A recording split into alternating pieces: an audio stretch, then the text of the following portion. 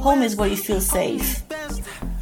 For me, home is family, number one. My parents, let me be specific. Home is a sense of belonging to a land, a country, to people, to community. Home is where I feel safe, loved, and cared for.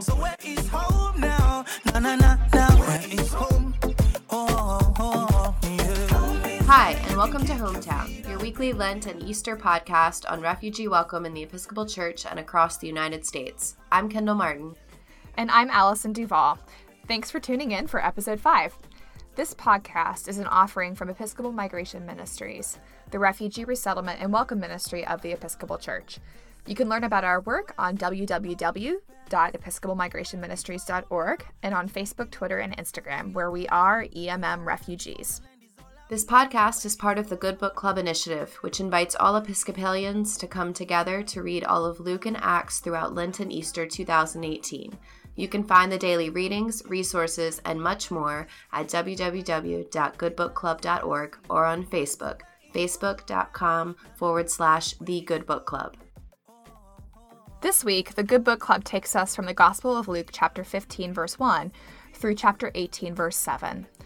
We're so excited to share this week's reflection from the Reverend Canon E. Mark Stevenson, who is the Director of Episcopal Migration Ministries. Following his reflection, we'll welcome Lacey Bromell, the Refugee and Immigration Policy Advisor in the Episcopal Church's Office of Government Relations, for a chat about her office, clarification on immigration terms, and resources for how we can all get more involved in the ministry of advocacy. We hope you enjoy this week's reflection.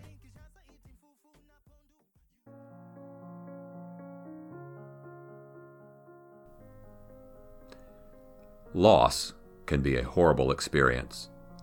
By and large, we human beings do not like loss. In Luke chapter 15 and the 2+ chapters that follow, Jesus tells several stories that use loss, gain, and power over that which we possess to discuss our relationship with each other and with God. The first 2 parables he gives us, those of the lost sheep and the lost coin, these 2 parables are told in part to show just how far God will go for us. They declare our value in creation. They proclaim the joy of turning our life over to God. And they set the stage for a series of stories that call us to evaluate our reaction to loss, our own sense of value, our sense of relationship, and our understanding of what it is that is truly powerful in life.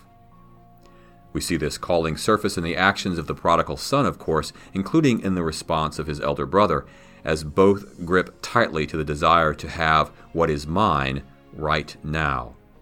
The unjust steward fears a loss of status and considers himself to have greater rights than others.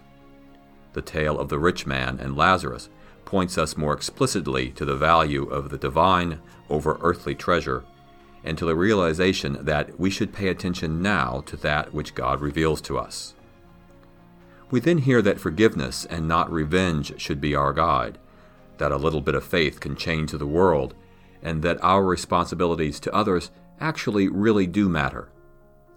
We read that glory and thanksgiving are to be given to God above all else, that human impatience just gets in the way, and that prayer pays off in the end. Finally, Jesus grounds the calling to an understanding of value, relationship, and power in stories of humility. Humility, the intentional choice to lose that which forced our exit from the garden at the beginning of time, the desire to be gods ourselves. The world is currently facing the largest refugee crisis in history. More than 65 million people have lost their homes and way of life because some other group of persons has decided that one life is of lesser value than another. People in positions of power have decided that glory belongs to the mighty, that there is no time like the present to take what they desire as their own, and those who are different than they may be treated with contempt. Many who are in a position to help are overwhelmed, yet continue to minister with the faith of a Christ-empowered mustard seed. But some who could help, perhaps historically have helped, are choosing to walk away and to be thankful that they are not as that other is. I cannot help but think that this last sad fact grieves the one who himself sought out and found the lost by the hard wood of the cross. Jesus proclaims that every person is a child of God. Each of us has a home in the kingdom of heaven and in the bosom of our Creator. Value comes not by that which we possess or conquer or separate out, but in a loving relationship with each other and with Christ. With God, with each other, true joy is to be found.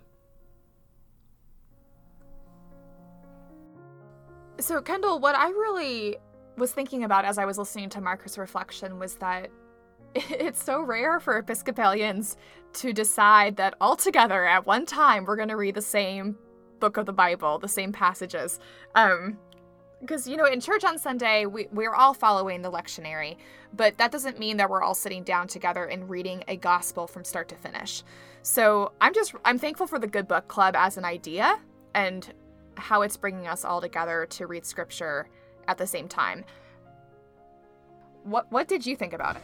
I think out of this reflection, the line that really stuck with me was we then hear that forgiveness and not revenge should be our guide, that a little bit of faith can change the world, and that our responsibilities to others actually really do matter. Yeah. And I just think that, that line speaks so much to the work of refugee resettlement. Our belief that we're all in relationship with one another, and that it matters that we care for one another, and that we have to hold steadfast to our faith in people's abilities to do the right thing, especially in such an important moment as the one that, we've been facing with the issues around refugee resettlement.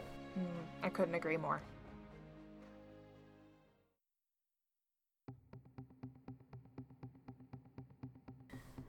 Allison, in the first couple of episodes, we covered the global refugee crisis, durable solutions to the refugee crisis, and an overview of the United States Refugee Admissions Program. One of the things you mentioned was that the program has had long-standing bipartisan support, and to date, more refugees have been resettled by Republican administrations than by Democratic ones. That's right. So why don't we go over the bipartisan history of the modern United States Refugee Admissions Program? The 1980 Refugee Act was passed unanimously by the Senate in late 1979, and it was later signed into law by President Jimmy Carter in early 1980. When President Reagan was inaugurated in January 1981, it was the Cuban influx into South Florida that was the big thing going on at the time. And it led President Reagan to announce the creation of a new task force on immigration and refugee policy. And this was founded on the premise that better policies and practices were needed to respond in order to preserve our country's legacy of welcome. The Mariel boat lift of April to October of 1980 had been the domestic immigration policy backdrop of the end of President Carter's administration, and the openness to Cubans continued, resulting in over 125,000 Cuban refugees being admitted over a period spanning both the Carter and Reagan presidencies. At the same time, the continued pressure of the Indo-Chinese refugee crisis, as well as the Khmer Rouge genocide in Cambodia, were the main foreign policy backdrop for Reagan's refugee policy. And the admission numbers largely reflect those situations, as well as the continued commitment to provide safe haven for those fleeing from behind the Iron Curtain in the context of the Cold War. Yeah, it's so important to understand all that was shaping our country's immigration and refugee policy at the time. So let's continue. All of this was in an historical context where Reagan's openness to refugees fleeing ideologies that were considered antithetical to American values, that was paired with a relatively generous direction on pathways to status and citizenship for folks who were considered quote-unquote illegal immigrants. It was a humane counterpoint to conservative policies on stricter immigration enforcement. So foreign policy and national security experts argue that it is in America's national security interest to do the same today, to demonstrate to terrorists and those who would wish us harm that their ideologies are antithetical to what America stands for.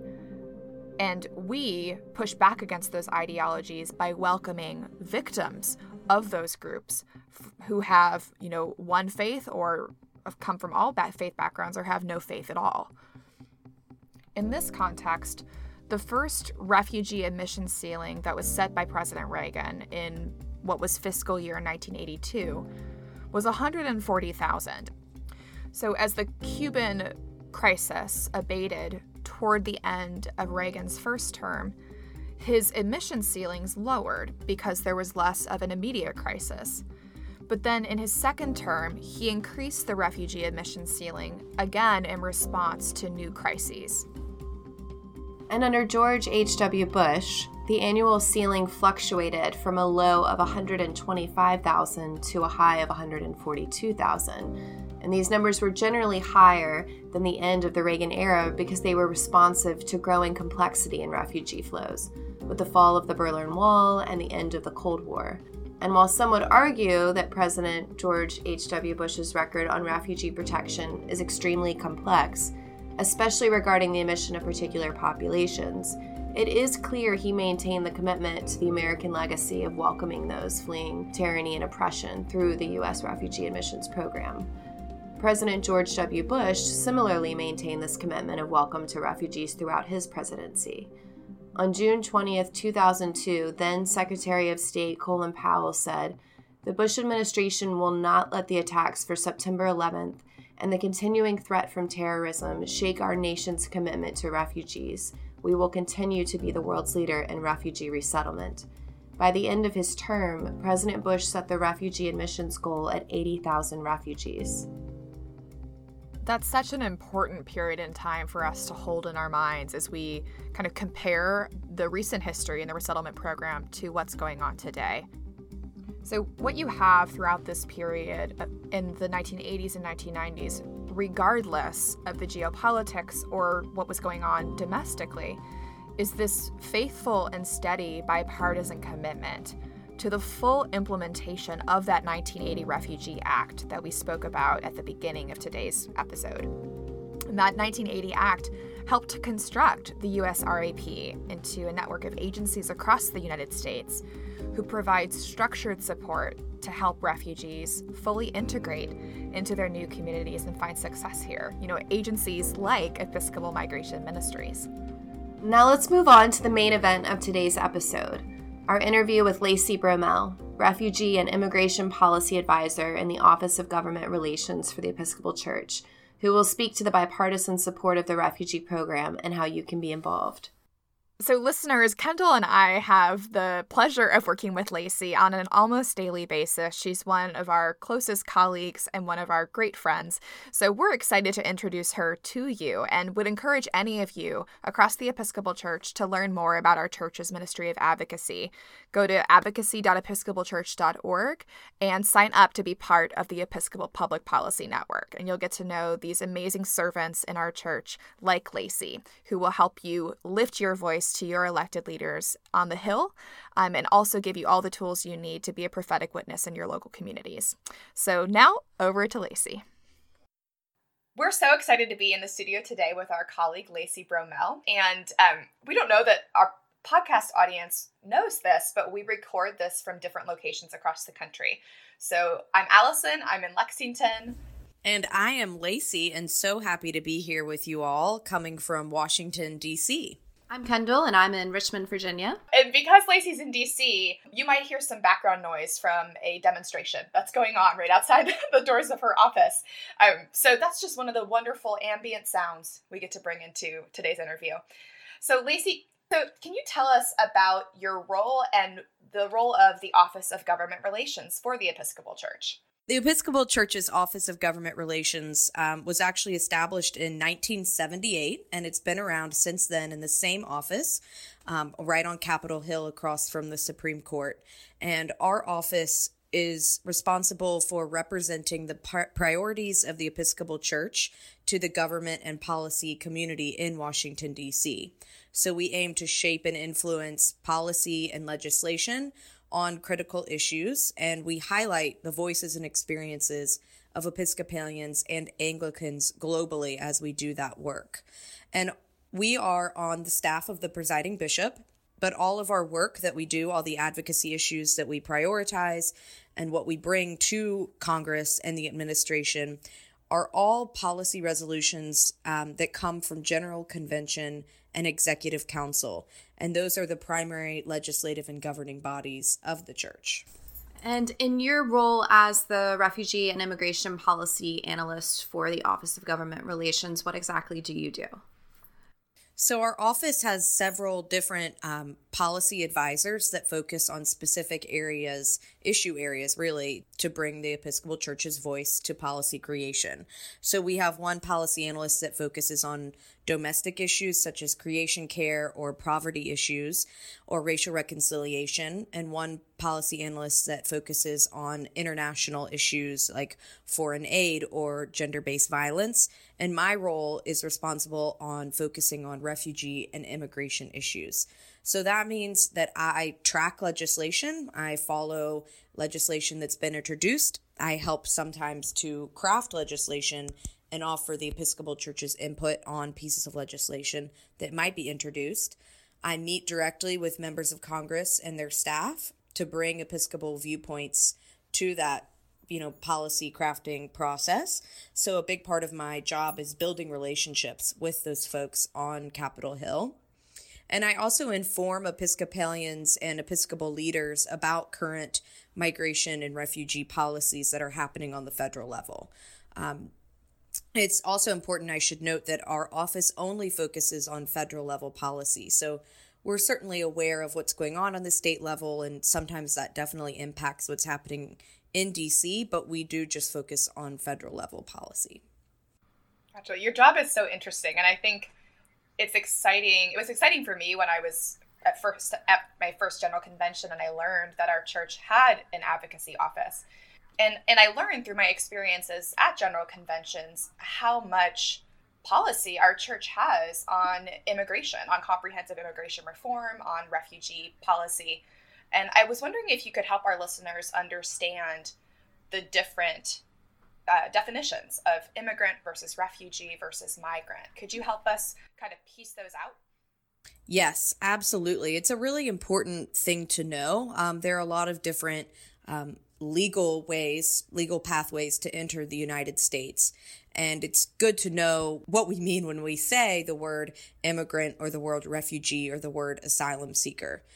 So to give you sort of the wide angle view is that immigration to the United States is generally granted for three reasons, and that's employment, family reunification, and humanitarian protection. And the U.S. system, it's important to realize that it's highly regulated and it's subject to numerical limitations, eligibility requirements, all of that kind of those sorts of restrictions. So it really can take decades for someone to enter the United States through those channels.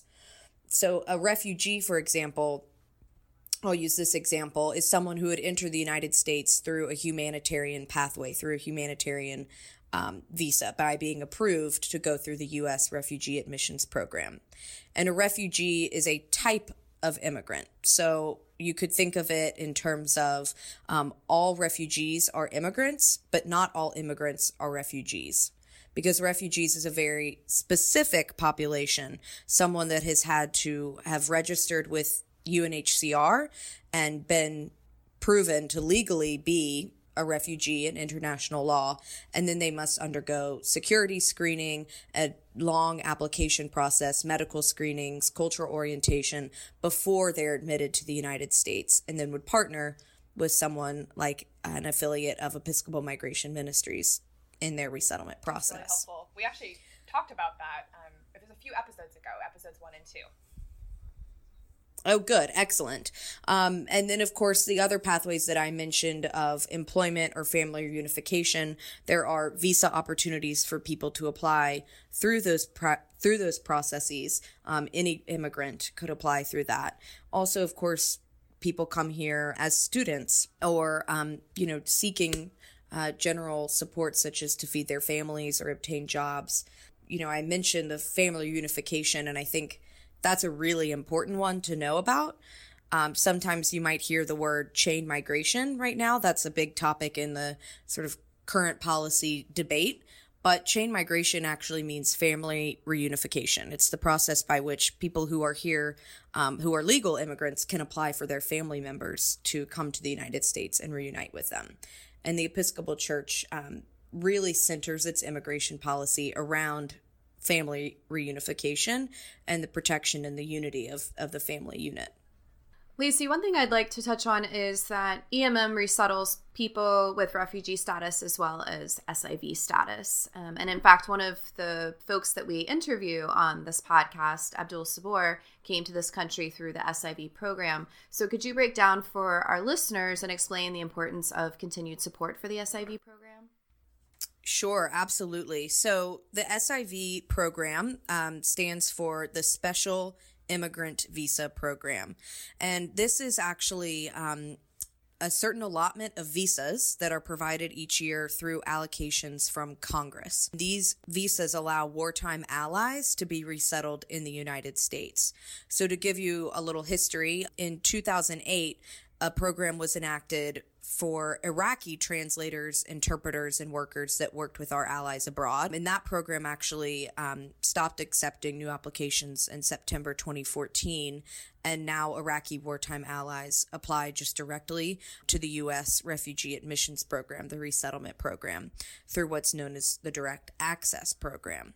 And then in 2009, Congress passed the Afghan Allies Protection Act of 2009. And this provides for special immigrant visas to Afghans who have worked with the United States as translators or interpreters or employed by or on behalf of the U.S. government in Afghanistan. And that program is still in operation and allocates. This year, they allocated 3,500 Afghan special immigrant visas for this fiscal year. A couple additional things to note on this program is that it's absolutely critical that we essentially keep our promises to these people who have volunteered and worked for the U.S. government. And many, if you speak with veterans or folks who are currently serving and have experienced the assistance that their translators or interpreters or other partners from the region can provide, it's absolutely critical to their missions. So it's important that the U.S. keeps their promise, and that when those individuals are subject to persecution, or maybe their families are being kidnapped, or different situations like that, that we make sure that we're able to protect those individuals for what they've done for our country. And a way to influence that process is by contacting your members of Congress and telling them that you support additional special immigrant visas for Afghans. Lacey, thank you so much. That's so helpful to have that broken down and that clarified. Could you tell us a little bit about how the Office of Government Relations engages Episcopalians in its work? I know about the Episcopal Public Policy Network, and I'd love for you to share that with our listeners. Absolutely. So, as I said, our office, one of the primary roles that I have is to build relationships on Capitol Hill and make sure that the Episcopal voice and our policies are represented in the policymaking process. But the other primary role that I have is to educate, equip, and engage Episcopalians in doing the work of advocacy themselves.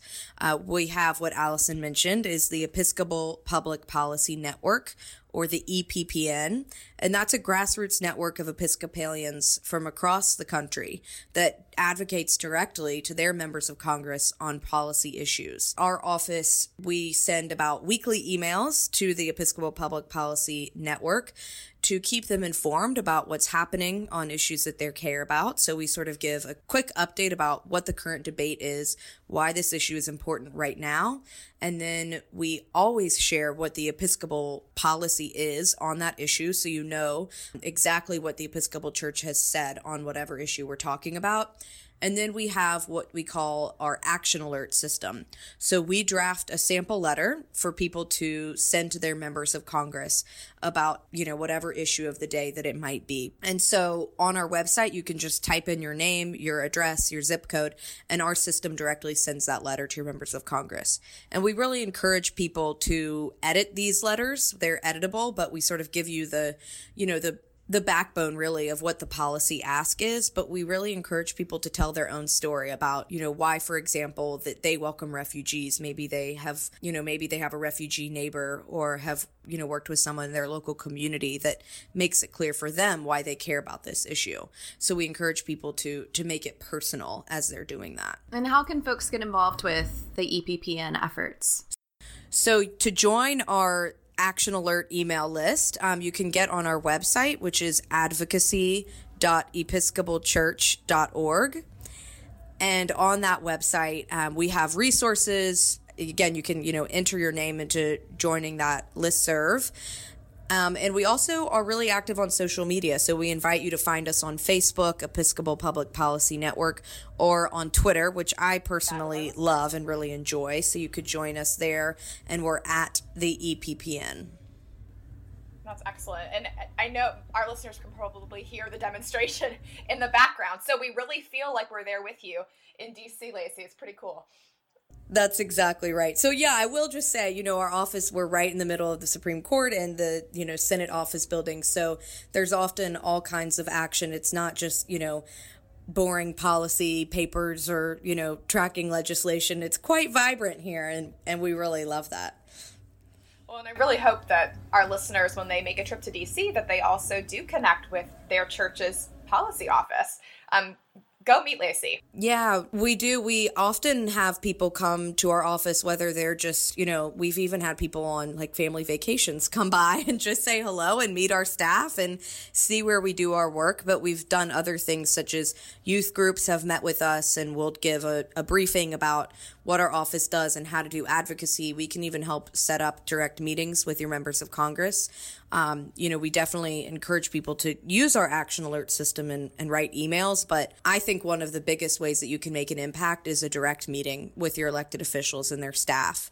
And you could come to DC to do that, but of course we'll remind you that you can do that at home. Members of Congress are often at home in district, and they all have staff there constantly. So we can help you connect there and set up a meeting so you can share your passions about policy issues. That's excellent. Well, and to conclude our interview, of course, we wanted you here today because you work on refugee and immigration policy issues for the Episcopal Church. Kendall and I are lucky that we get to work with you quite frequently. Could you tell our audience about the Episcopal Church's policy on immigration and refugee issues? What has kind of been the trajectory of our policy making as a church? Yeah, that's a great question. So we have had really long-standing policy on immigration and refugee issues. It's something that dioceses and churches have been working on in their own communities for a long time. And of course, our church is comprised of immigrants and refugees for whom these policies are very important. But we definitely have specific policies. And on my bulletin board that I'm looking at right now, I have a big list of all of our immigration and refugee policies. So I can kind of look at some of them, and they really run the gamut. I mean, we have one from 1997 from General Convention that says to advocate for a generous program of refugee admissions. So that's one that's focused on refugees, and I think that really speaks to our commitment of the importance of the refugee resettlement program as a humanitarian need, so protecting individuals who absolutely need protection and safety and a new life, but also recognizing that when we admit refugees, it benefits everyone, and our communities get stronger, our church gets stronger. So I like the generality of that one. And then what are some other ones as I'm looking here? One is about encouraging the U.S. government to use alternative practices to detention for immigrants. So talking about, rather than detaining children and mothers who are immigrants in a detention center, encouraging different types of reforms and alternative practices such as community-based checks and those sorts of issues. We also have one that decries racial profiling as a means of identifying suspects of immigration violation and oppose identity checks for the purpose of determining immigration status. So as you can see, our policy issues really run the gamut. And I think that last one that I mentioned really ties to the need for us all to remind ourselves that immigration and refugee issues are very tied to racial reconciliation. And we should, be aware of that. I hope that among our listening audience might even be people who were at general conventions that voted upon those resolutions, or even were people who crafted, the initial resolutions. Because people who come to general convention are well informed. They're passionate about issues that pertain to our following Jesus into the world. So it's exciting to hear how, that work trickles through people's hearts, people's prayerful lives, and their mission, their work, into becoming policy for our church. Yeah, that's exactly right. It is pretty amazing. We sent out an action alert on temporary protected status, or TPS, the other week, talking about the need to protect those individuals. And I had somebody email me back and say, oh, I wrote this resolution a long time ago. And I thought that was really neat, and loved connecting with her. Tune in next week to learn more about the background of Afghanistan and hear an interview with Abdul Sabur, who immigrated to the U.S. from his native Afghanistan in 2014, where he worked as cultural advisor and instructor for the Counterinsurgency Training Center with the U.S. military. I learned so much in our time with Abdul. Lacey spoke to the importance of the SIV program in today's interview, and our conversation with Abdul next week really solidifies how important it is that we continue this program. It really does. And listeners, I'd encourage you this week, as you get ready for next week's episode, check out an organization called Veterans for American Ideals and their campaign, #WhatIFoughtFor. They're this incredible organization. These are men and women who serve bravely in our armed forces, and they are working now to advocate for their Afghan and Iraqi allies who serve them in the field as interpreters, as trainers, as educators. And it's so important for us to hear the voices of these veterans as they stand to support this critical program. And I have to mention that their social media game is strong. So I highly recommend people check them out on Facebook. It's facebook.com/vets4 Amer Ideals. And you can also find them on Twitter with that same handle. So thanks everybody for being with us today. Before we go, we do have reminders and announcements, and please listen because this is so important. EMM is offering its next Love God, Love Neighbor training in Atlanta, May 2nd through 4th. But the reason it's important is that our registration deadline is coming up. It is March the 19th. So this training is incredible. We've already trained folks from more than 20 dioceses. We would love to train you and have you be part of our Love God, Love Neighbor community. It's going to equip you to be an ambassador, ally, and advocate for refugee welcome. So go to our website, episcopalmigrationministries.org/LGLN, as in Love God, Love Neighbor, to learn more and get those registrations in. And be a voice of welcome for newly arrived refugees through a virtual gift for friends or family. Show your support to our new neighbors with a tax-deductible gift that provides security and comfort during the first few months of transition. You can order online at episcopalmigrationministries.org/gifts-for-welcome. Or make a general donation. We have a strong, healthy network to resettle refugees and provide the programs and services they need for a solid foundation here in the United States. Your donations help us make that work possible. Visit episcopalmigrationministries.org/give or text hometown to 51555. Ooh, we have text to give now. That's so cool.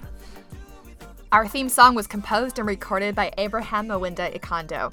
Find his music at abrahammwindamusic.com. And a huge thanks goes out to today's reflection author, the Reverend Canon E. Mark Stevenson, Director of Episcopal Migration Ministries. And thanks to Lacey Bromell, the Refugee and Immigration Policy Advisor for the Episcopal Church. Tune in next week and tell your friends about the Hometown Podcast. Follow us on Facebook, Instagram, and Twitter, where we are EMM Refugees. Until next week, peace be with you and all those you consider home.